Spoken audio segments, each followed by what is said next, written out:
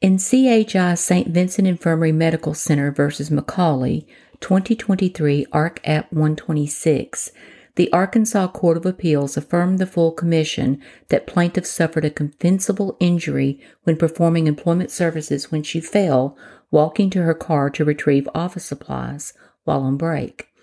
The claimant argued she was subject to call as a registered nurse.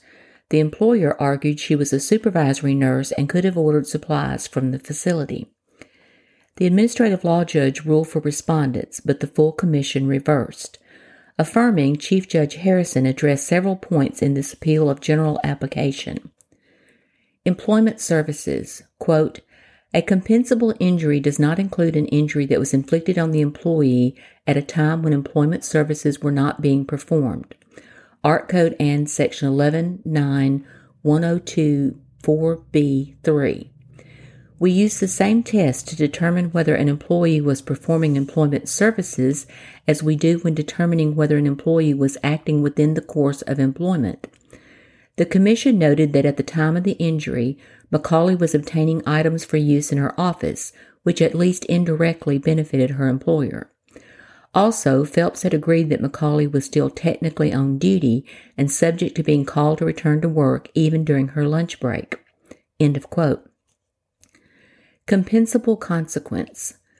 A second issue was whether a back injury was a compensable consequence to the hip injury in the fall.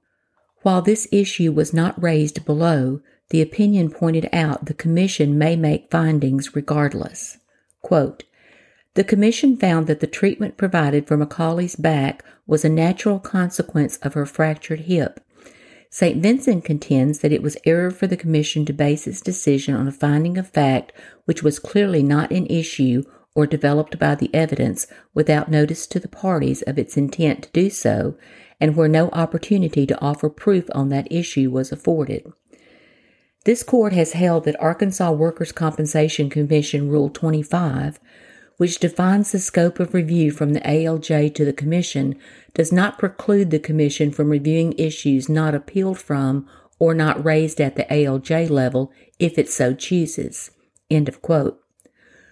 While respondents argued that claimant had back pain at least a decade with a prior back surgery at L5S1 in 2013 and an MRI scan within 6 months prior to this injury, the Commission's conclusion that the back problem was a compensable consequence of this injury was supported by substantial evidence. Claimant testified to an altered gait and an MRI was normal before the fall, but following it, there was objective evidence of a stress fracture and a later MRI showed a disc bulge. Credibility. The full Commission ruled claimant was credible, and the Court of Appeals agreed, adding that it has no power to overturn credibility findings by the full Commission. End of decision.